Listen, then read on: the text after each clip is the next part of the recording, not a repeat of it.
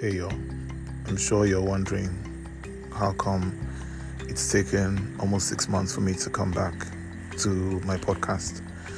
For some reason, the app that we used to use to record podcasts suddenly has an issue, right? And for most of the year, I just couldn't figure it out. It's connected somehow to the App Store, and then there was some problem with it anyway. Point is, it's taken 6 months. I've also been active on other apps, other social media apps like Twitter. Has taken more and more of my time. I'm surprised because just a few years ago I wasn't even on Twitter, but now I seem to be a connoisseur. So what's been happening lately? If you do hear me out of breath, it's because I'm doing my evening walk. I do this every evening. I try to hit 4,000 steps for the day. It's very small. I know a lot of people hit 15,000, but I do what I can. I'm not in competition with anyone.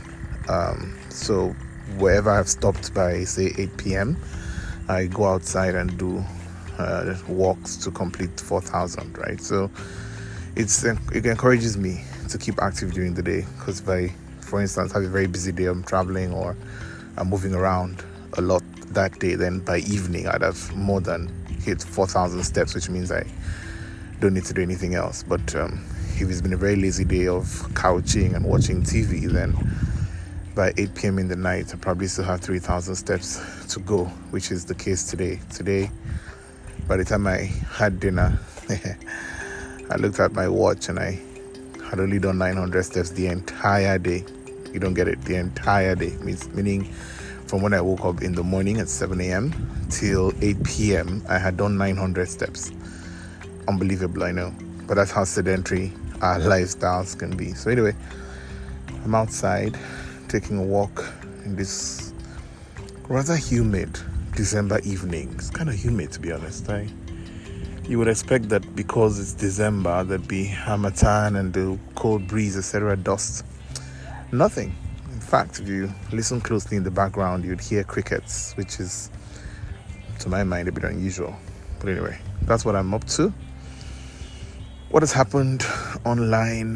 Nothing has changed, to be honest, and that's partly why it's difficult to record these podcasts. Really, nothing has changed. Nigerians are still Nigerians. We're still fighting about gender and gender roles year after year. What men should do, what women should do. Igbo men are terrible. Patriarchy, feminism.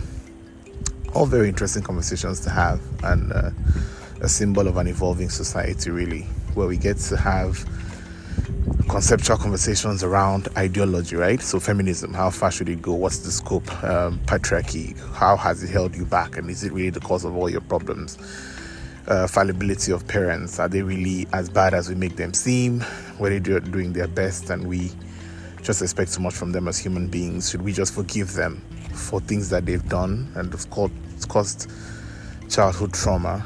Or should we hold on to it and insist that they apologize? Those are interesting conversations that I think any thinking society should have. Usually we never used to talk about these things in the past.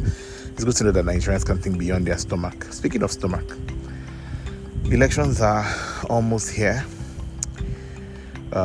This time last year we were all very sober after the NSAS in October. A year after, nothing has changed. To assuage the public at the time, the government had put up some panel, right? Everyone knew that it was just a tactic to make it seem like something would be done about it.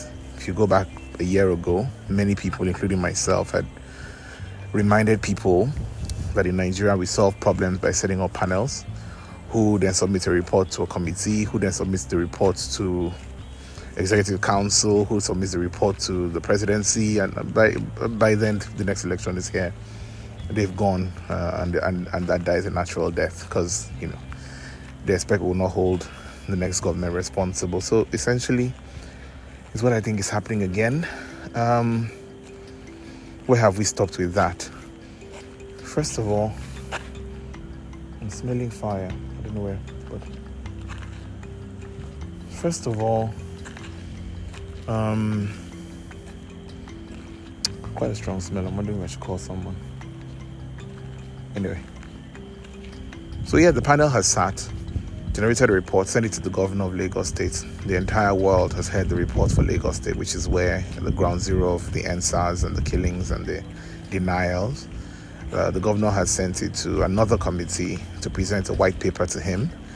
We all assumed that the white paper was supposed to be implementation steps for the report, but it came back disclaiming the report altogether and saying that the report, is invalid, essentially. How the committee became the appeal court for the panel, we have no idea. Certain lawyers in government then come and say that after a year of wasting taxpayers' money, that they don't agree that the panel itself had any legitimacy because it's not based on law or the constitution, etc., etc. Back and forth between senior advocates of Nigeria as to whether a body set up by the president and delegated certain powers by the executive council of the country required any further legislative backing for it to do the assignment that it was set up to do. Again, conceptual conversations, intelligent conversations. I think that it moves the country forward, right? I like that we're not talking about random, basic, mundane things. We're talking about high level, and young people are interested in knowing how this affects their day-to-day. Even though we still have the Wizkid and Davido conversation, Wizkid obviously had some concerts, and his fans are like Chelsea fans, actually. They're very annoying. They're everywhere. They're very loud, in your face. So, as against allowing us to enjoy his artistry and celebrate the achievements of holding and representing the country, they sort of turn people off with their over-the-top comments and commentary. But anyway, that's that about that. So yeah, as I said, nothing new has happened in the country. Christmas is around the corner. Insecurity still the same. Nothing's changed. Police brutality, nothing's changed. If you look back at this year, COVID, nothing's changed. COVID is making a return. There's a new variant called Omicron. And it's just weird because when this whole thing started March 2020, we thought we were all going to die. We're thankful that we're not dead. But it's almost as if we come out of one wave and we hit the next one. When will it end? We don't know. Anyway, so another Christmas filled with uncertainty and fear. Are we going to be able to meet with our families? Should we stay indoors? Those who are immune compromised, and of course the vaccine issue. There's not enough vaccine, so even when you book online and try to get vaccinated, the process itself is so full of obstacles that it just makes rubbish of the entire point of vaccination. I mean, if you're going to go and stand in front of a vaccination center with 50 people, coughing, wheezing, sneezing, touching the same pen, writing with snot rubbing off their nose and then holding the pen, you're probably going to get the COVID from the place where you're going to get the vaccination. And so for people who are sensitive and immune compromised, it's just very difficult. I don't know when they're going to privatize it and allow private hospitals to begin to, even if that's a fee, streamline the process so that if you can't go to public hospitals, you can go to private ones and have a seamless vaccination process. They are also tightening the noose around what you can and cannot do without being vaccinated. I honestly don't understand that. I mean, it started out with trying to convince people to get vaccinated. That made sense. Public health, that made sense. But when you start stopping people from accessing constitutional services, that is their right as a citizen, right? So you can't go to a government office to get served if you're not vaccinated. You have to show the vaccination card at the gate before going in. Even where you can wear a face mask, even where you can take other precautions, you're just going to be denied that service. I think somebody needs to take that up at some level.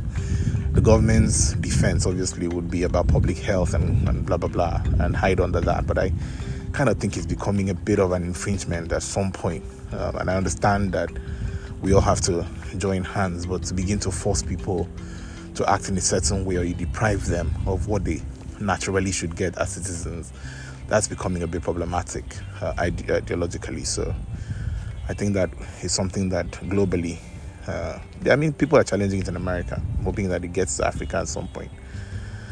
Anyway, just to keep it under 10 minutes, that's what has been happening. And I hope I have the courage to post this podcast. All right then. 10 minutes on the dot. Talk to you soon. I hope it doesn't take another 6 months, but if it does, stay safe. Merry Christmas. Cheers.